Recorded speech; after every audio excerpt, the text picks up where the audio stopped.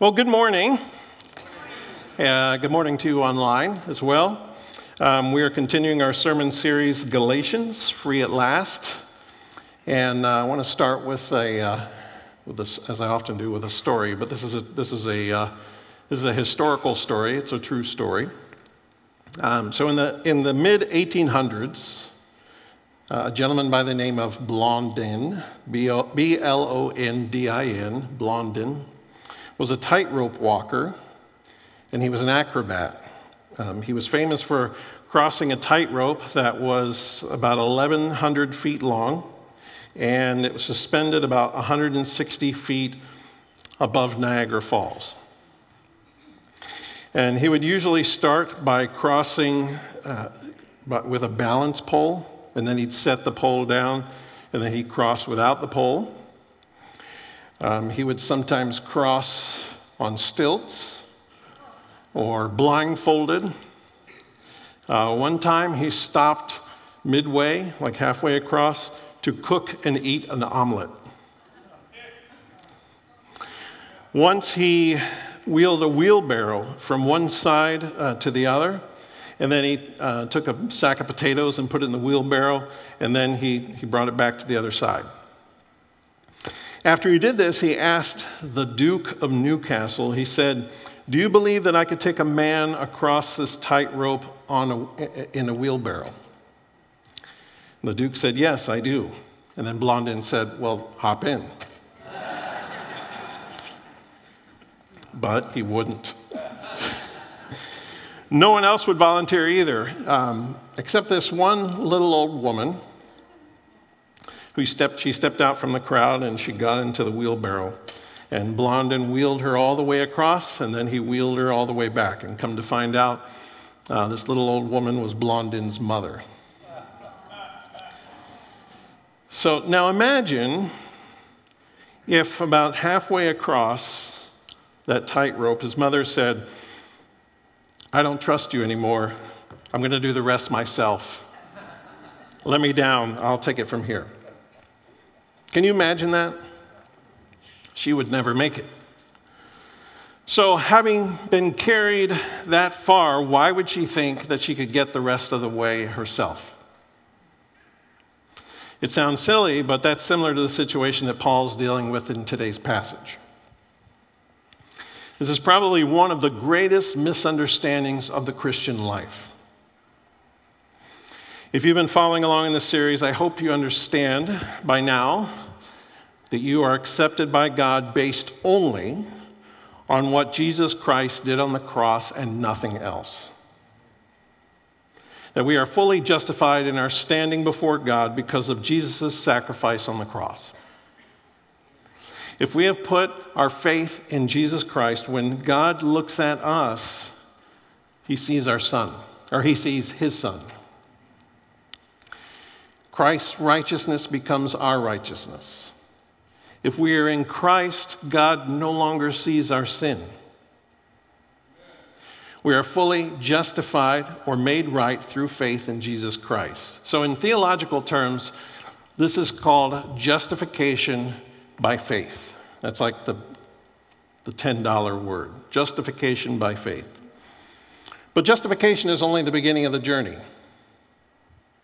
We hope that our journey ends with us being like Christ, holy, conformed into the image of Christ himself.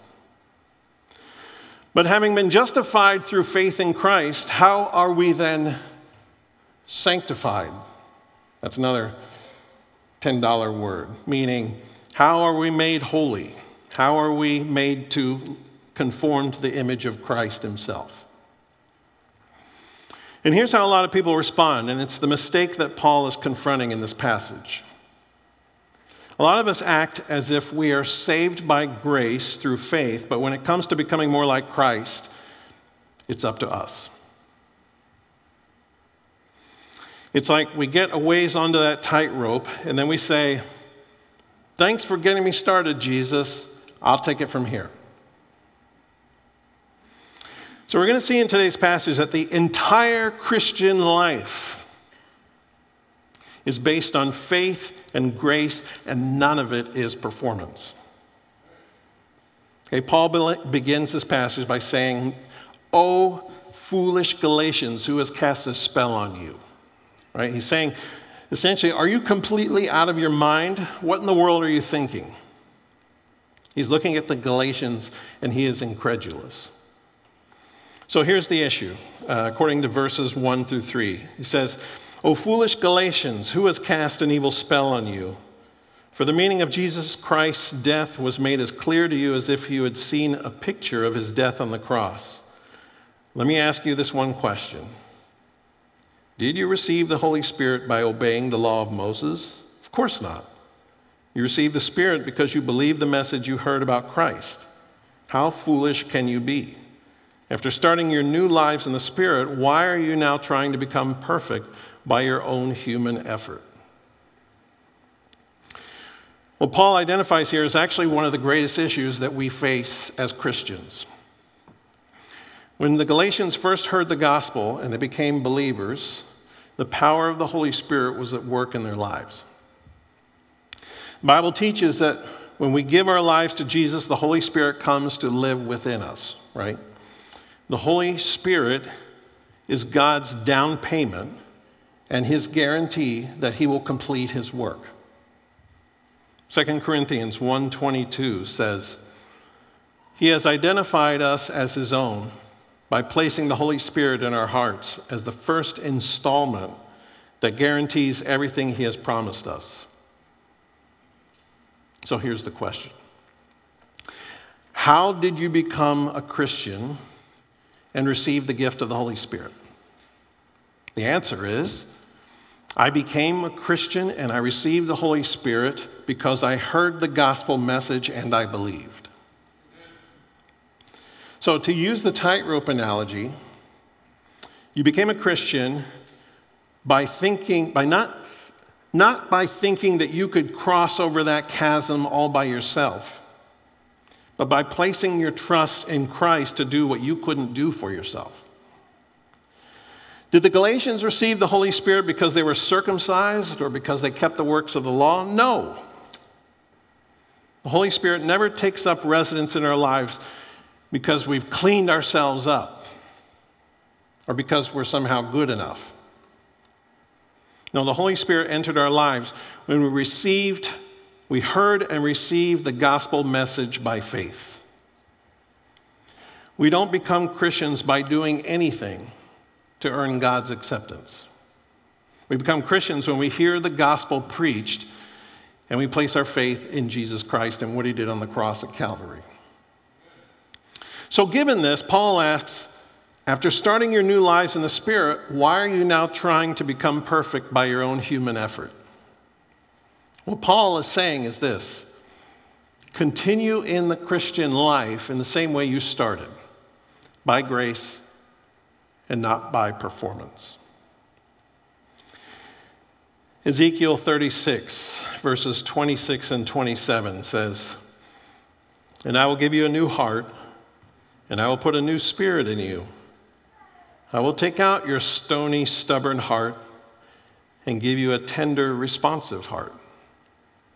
And I will put my spirit in you so that you will follow my decrees and be careful to obey my regulations." Now that God has kept this promise and given us the Holy Spirit to live within us and change us from the inside out, it would be foolish to think that we can somehow improve on this through some kind of strategy of self-development. We often don't realize we're doing this, right? Because these values of self-reliance and self-dependence, self-discipline, pulling ourselves up by our bootstraps, working harder to better ourselves, working harder to better our station in life, these are values that are so prevalent in our culture, and we have a hard time seeing it. I would even go so far as to say these values are not biblical. But they are so ingrained in our culture, we have a hard time separating it out. It's like asking a fish, what does water taste like? You ask him that question and he just looks at you funny. So here are two big questions to think about. Is it the Holy Spirit that drew us by his grace into saving faith in Jesus Christ? Yes. And are we to then progress in the Christian life through our own efforts and works and good behaviors? Paul says, absolutely not. The Spirit drew us into saving faith in Jesus, and the Spirit will conform us into the likeness of Jesus. John Piper puts it this way. He said, the essence of the Galatian heresy is the teaching that you begin the Christian life by faith, and then you grow in the Christian life by works. That is, by drawing on powers in yourself to make your contribution to salvation. One modern form of the heresy is God helps those who help themselves. Faith is the only response to God's word, which makes room for the Spirit to work in us and through us. Flesh, on the other hand, is the insubordinate, self-determining ego, which in religious people responds to God's word not with reliance on the Spirit, but with reliance on self.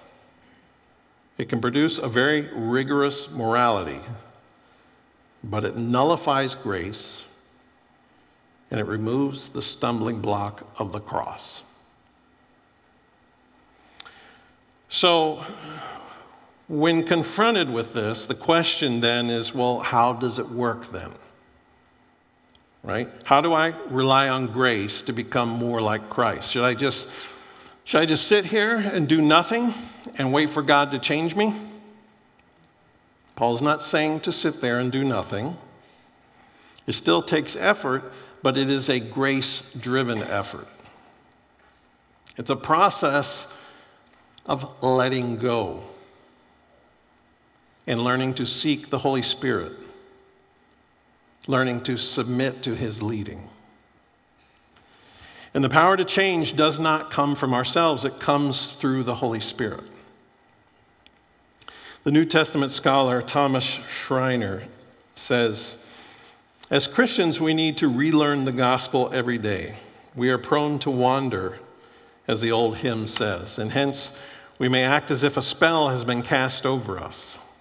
The Christian life is a battle to rely on the gospel, and even as Christians, we are inclined to look to ourselves and trust in our own achievements rather than relying solely on the cross of Christ. In our counseling, in our preaching, in our teaching, we must summon people over and over to the cross of Christ and call them to look away from themselves and focus on Christ. We may slowly drift from the gospel just as the Galatians did. The problems Paul addressed in Galatians remind us all that the Christian life cannot be lived on autopilot, that there is a daily struggle to grasp the gospel. So we want to continue the Christian life in the same way we started it, by grace, through faith, and the power of the Holy Spirit. We grow by grace. So one of the biggest mistakes when we read the Bible is this.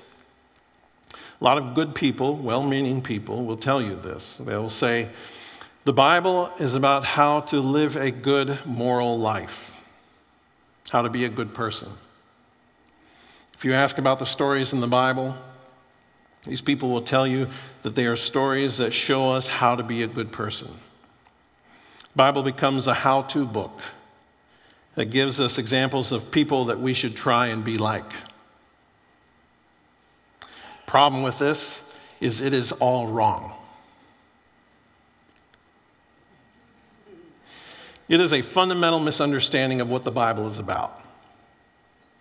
Okay? I'll come back to that in a bit. But first, this. Maybe you remember that little phrase in the Bible where it says, work out your salvation with fear and trembling. Okay? If we're both justified and we are sanctified by grace through faith, why do these verses seem to imply that we're saved by our works? That I somehow need to be serious about working out my salvation?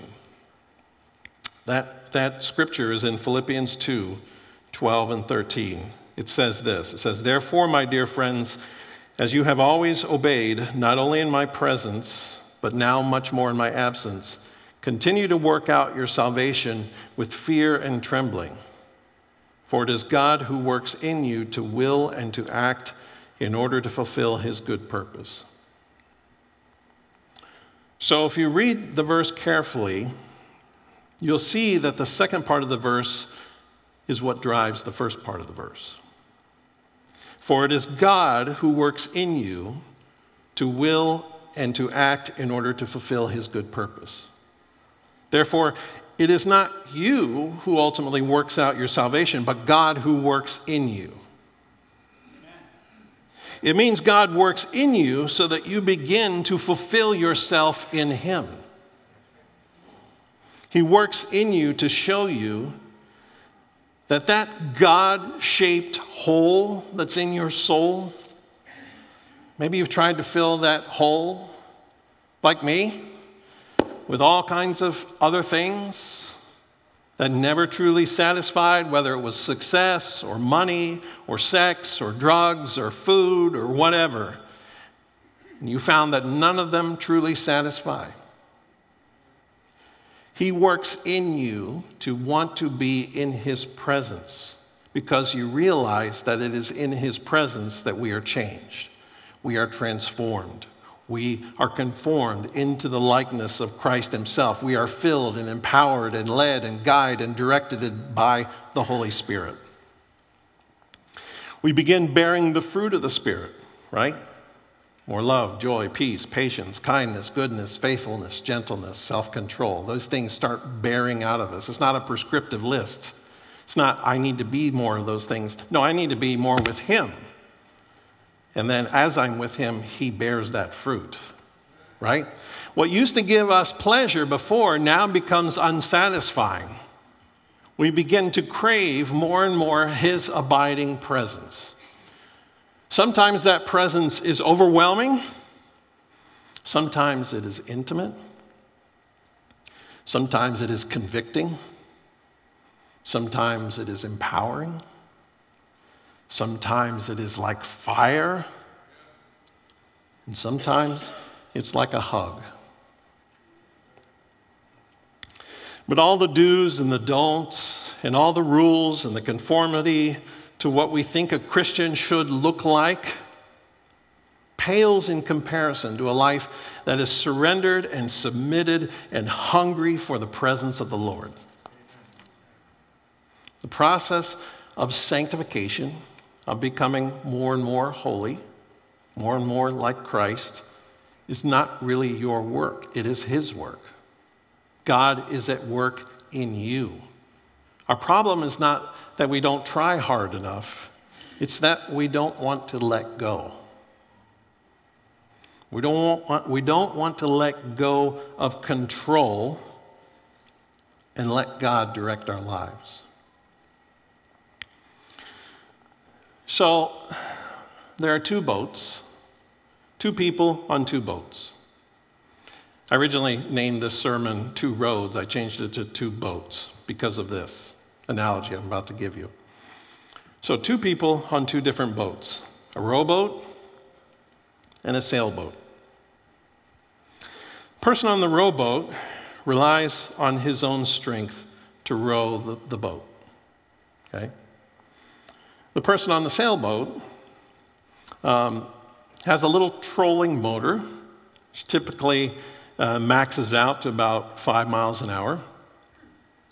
Typically doesn't use this motor to cover long distances. Rather, he uses it to position the boat where it can catch the wind, the true source of power for the sailboat. The rowboat is powered by the person rowing. The sailboat is powered by the wind. When you row a boat for a while, you grow tired, you grow weary, because you only have a certain amount of strength. You can only go so far. But when you're in a sailboat and you position the boat where you can catch the wind, you spend time opening the sails, catching the wind, It's beautiful. Jackie and I have chartered sailboats on a few different vacations that we've been on. One was in Door County, Wisconsin. Another was in Portland, Maine. And a couple times they let me steer. It's wonderful. Like, there's no sound of this motor. There's no smell of the exhaust. Just the sound of the boat cutting through the water and the wind sometimes flapping the sails. And when you really get going, the boat tilts, right? About a 45-degree angle. And, you're kind of sitting there with your feet kind of dangling off the edge. And it's awesome. It's beautiful. Paul says in 1 Corinthians 3, verses 6 and 7, he says, I planted the seed, Apollos watered it, but God has been making it grow. So neither the one who plants nor the one who waters is anything, but only God who makes things grow. It's God who makes things grow. It's God, through his Spirit, that takes us to a new destination, and we are changed in the process. So what does this look like? Like, you're like, okay, but what does that look like specifically? So I want to spend some time comparing the difference between rowboat spiritual growth and sailboat spiritual growth, i.e. works versus grace. Okay? And they'll show up on the screen. You also should have it in your bulletins there. I wanted you to walk away with this list so you could look through it, pray over it, and it could work its way into your heart. All right. So the Christian life, rowboat spiritual growth, in rowboat spiritual growth, the Christian life is very performance driven. It's rooted in self-effort and behavior modification. Sailboat spiritual growth Christian life is centered in a relationship with God, from whom we receive what we need for spiritual growth. Bible study. Rowboat Bible study is primarily looking for information and for principles to apply to our lives. Sailboat Bible study is primarily asking God to speak through his word into the depths of our hearts. Prayer. Rowboat prayer is more focused on praying through lists of needs for yourself, for others. That's not bad. We want to do that. We want to intercede on the behalf of others. However, sailboat prayer, in addition to that, is really focused on listening and soaking and abiding. What is God saying? What is he telling us to do? Okay? Holy Spirit's job. In rowboat spiritual growth, the Holy Spirit's job is to give us energy as we try harder.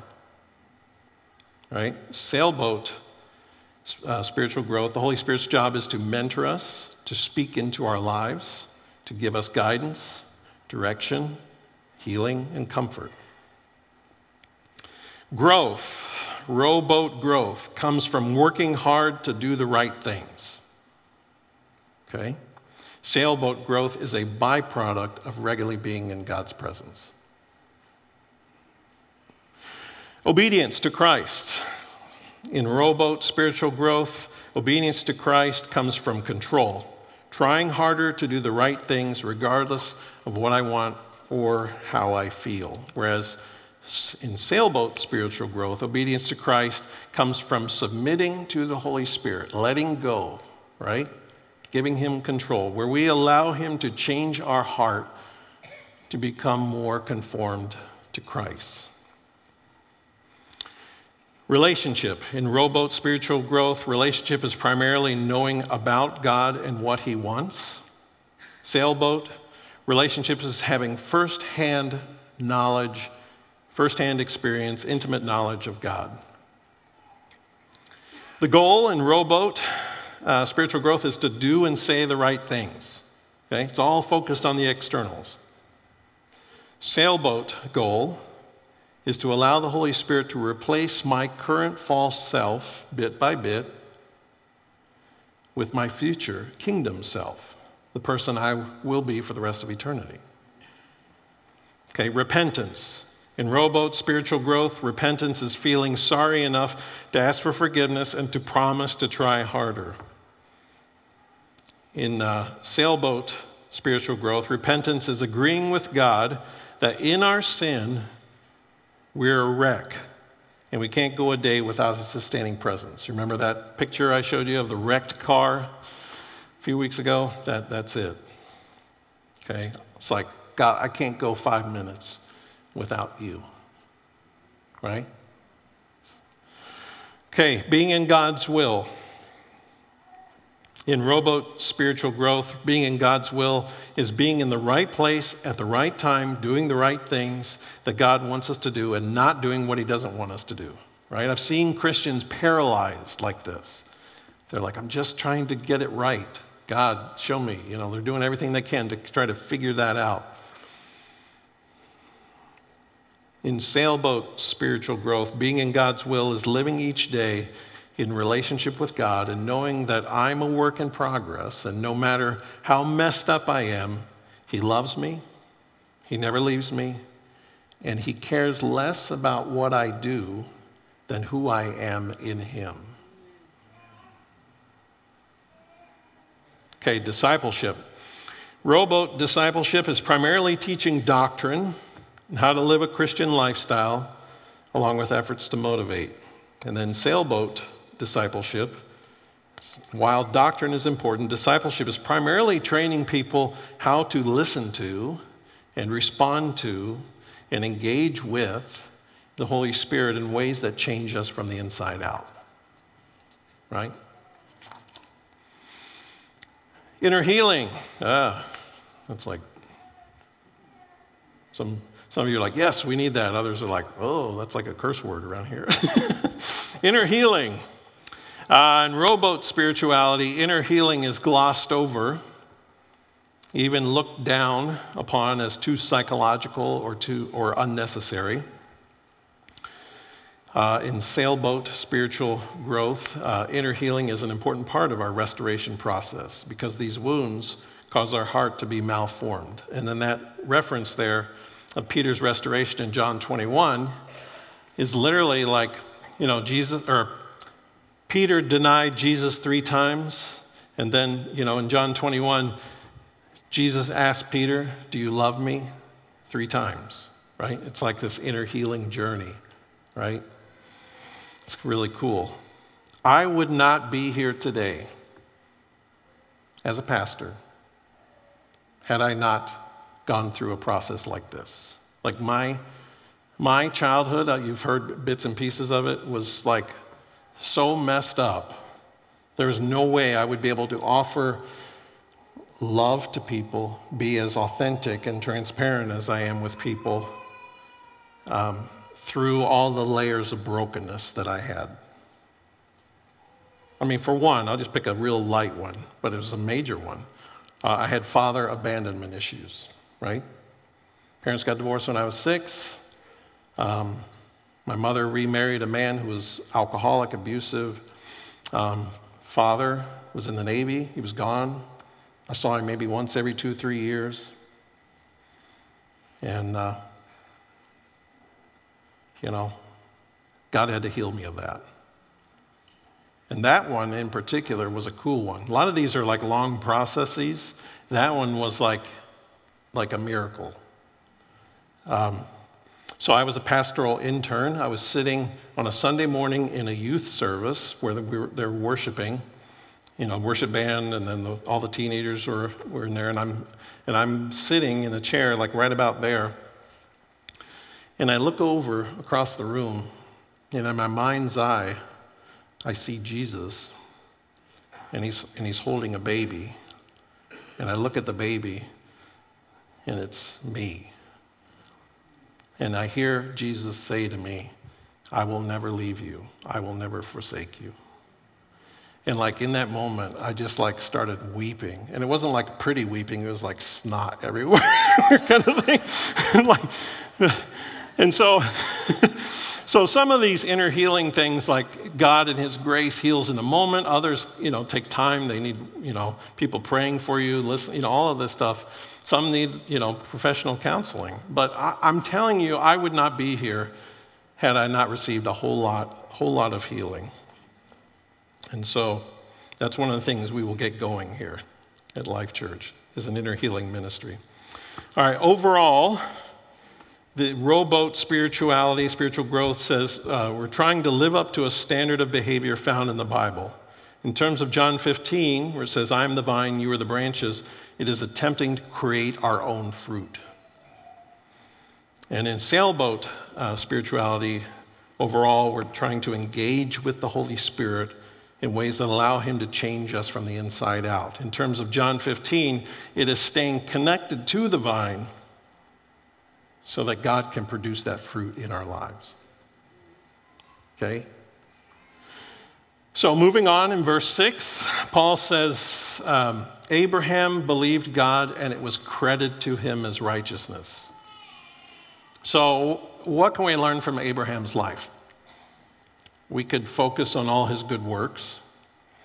He left everything behind and he moved where God told him to. He was ready to sacrifice his own son when God asked him to. But was Abraham saved because of his good works? Paul says no. Abraham was saved the same way that we are saved, grace through faith. And through faith, it was credited to him as righteousness before God. And it's the same with us. The term Paul uses is an accounting term. It's sometimes translated as credited or reckoned to him. So a couple weeks ago, I went down to Kansas City with the intent to close on the sale of our house, get my family, and then move them back to join me here in Fergus Falls. But there was a snafu, and we technically were going to have to wait a week to close on the house. And so we did what needed to be done to close on the house here, or close on the house that's in Kansas City here in Fergus Falls. So had a notary come to the house. We signed the documents. They overnighted them, and a few days later, we closed on the house. So on the day of the closing, I kept checking our bank account on my phone to see when the money would be wired into our account. And within a few hours after closing, it appeared in the account. I was like, oh, cool. That money was credited to us, right? It was deposited into our account. According to Paul, that's what happened to Abraham. Abraham wasn't saved by depositing his own good works, even though he did do a lot of good things. No, he was saved by grace when he trusted God. His faith was credited to him as righteousness. Paul is saying that Abraham was saved exactly the same way that we are, by God's grace, not through our works. That's the way God works. We come to God by grace, and we become like God by grace. So back to the Bible and the people in the Bible. The Bible is not a book full of heroes that we should work hard to be like. It's a book filled with messed up, broken people who were transformed and used by God by His grace. The hero of the Bible is the triune God, Father, Son, Holy Spirit. Abraham and every other person we might think of as a hero of the faith is actually a recipient of God's grace. They didn't try harder. They let go.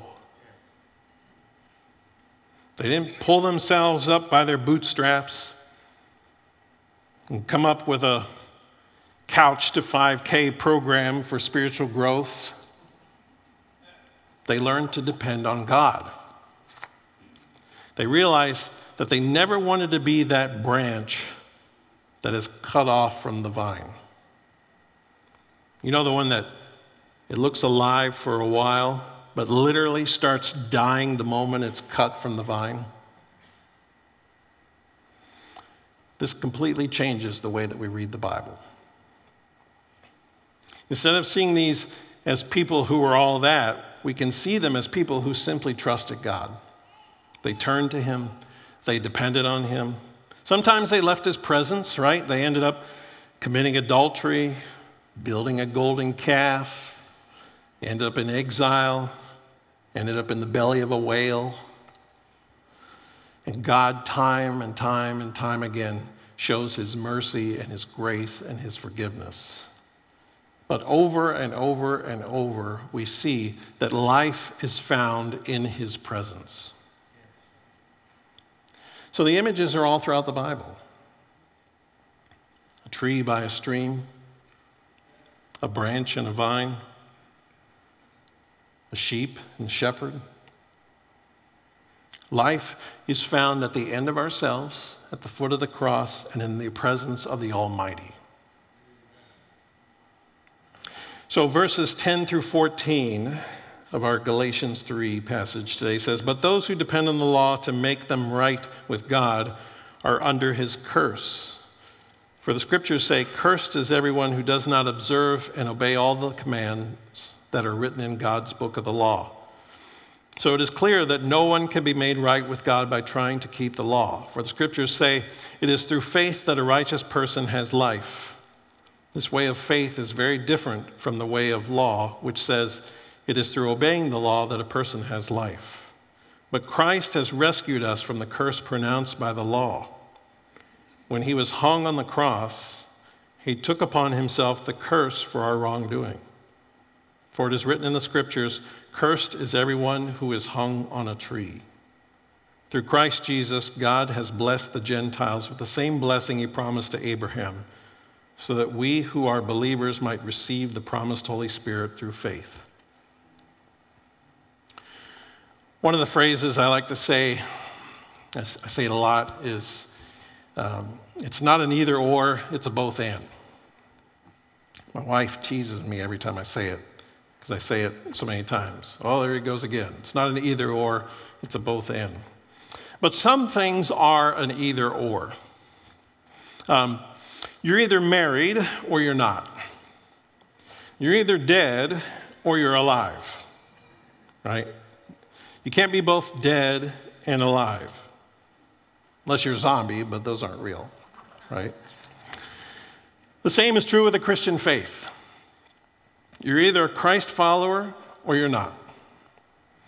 You either relate to God by grace through faith, or you don't relate to him at all.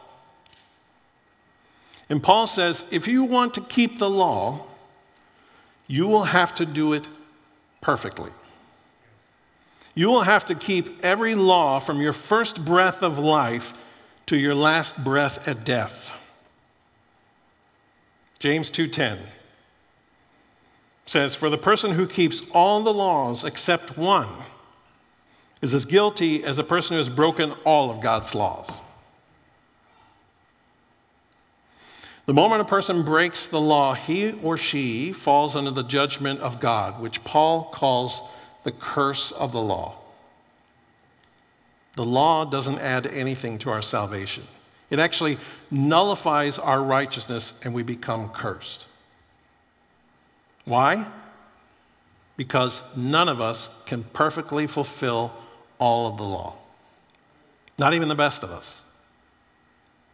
So instead of establishing their perfect righteousness, the law places followers under penalty. As Paul says in Romans 6:23, the penalty is death, right? It's a good one to memorize. For the wages of sin is death, but the free gift of God is eternal life through Christ Jesus our Lord. As I've said before, the Judaizers and all legalists ever since have picked and chosen what laws they would follow and ignored all the others. Because the law is a complete unit of legislation. If we are to have righteousness from the law, we must keep every single commandment of the law absolutely perfectly. If we fail in even the smallest commandment, we become lawbreakers and we fall under its condemnation. Paul's point then is that everyone who fails to keep the law in its entirety lives under the shadow of God's curse and God's judgment. Christ redeemed us from the curse of the law by becoming a curse for us. For it is written, "Cursed is everyone who is hung on a tree." We're under a curse. The only way for that curse to be removed is through what Christ accomplished on the cross. Jesus became cursed in our place. He received our curse so that we could receive his blessing. Nothing else is necessary. True life begins with the cross. It begins when we hear the gospel message of what Christ did on the cross. And it continues on in the same way. We don't progress in our Christian life by pulling ourselves up by our own effort. We continue the same way that we began, through faith and in the power of the Holy Spirit.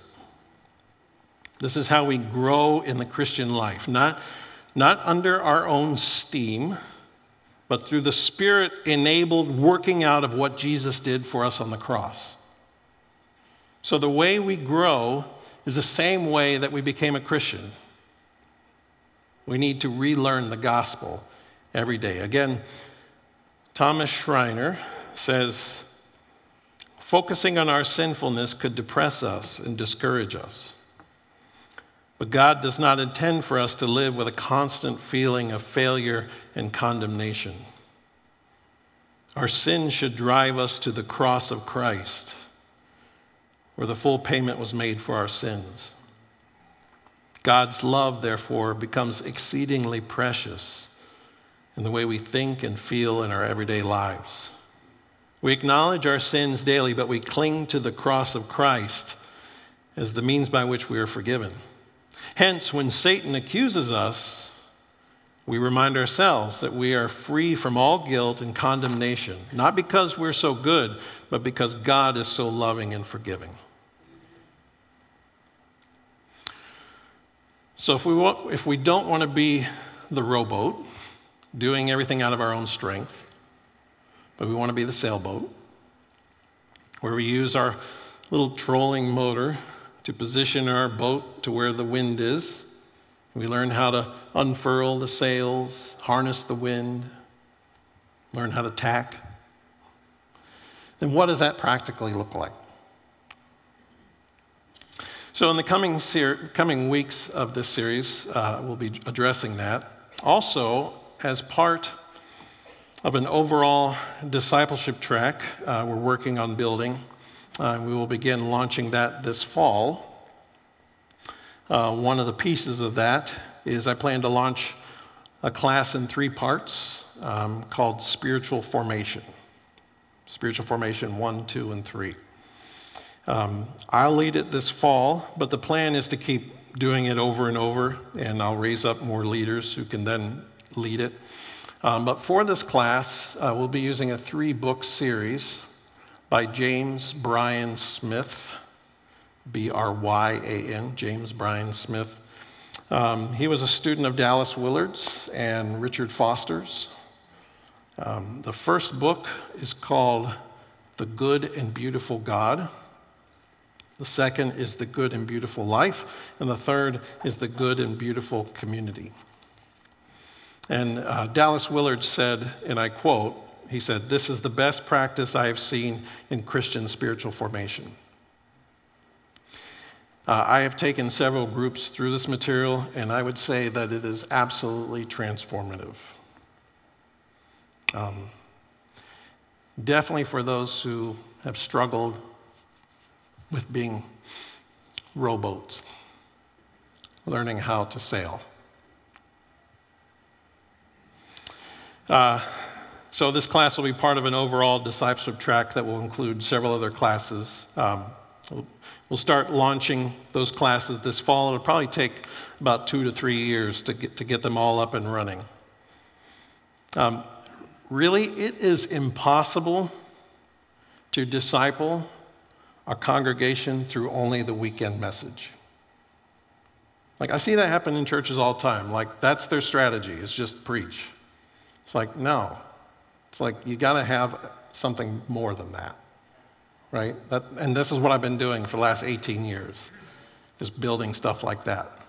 The weekend really needs to be the entry point into which you start connecting people into an overall discipleship track, which includes classes and small groups, various assessments, a one-on-one sit-down with a pastor that needs to be built in as well, and a bunch of other things. We want to help you learn how to sail, not just row. We want to live the rest of our lives, like from this day forward, the way we started, through a continual trust and dependence on the Holy Spirit. So it is my prayer that you would learn the beauty and the awe and the wonder of learning to sail under the power and the presence of the Holy Spirit.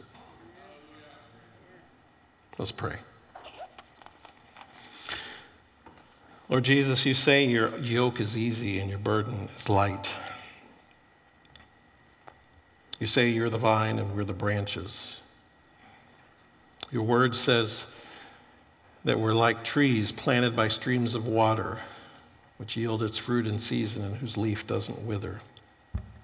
Lord, help us to walk this out, where we are fully rooted in you, where we are transformed through your presence.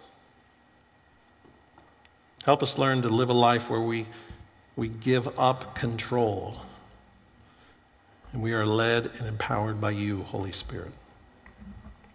I pray that in Jesus' name. Amen.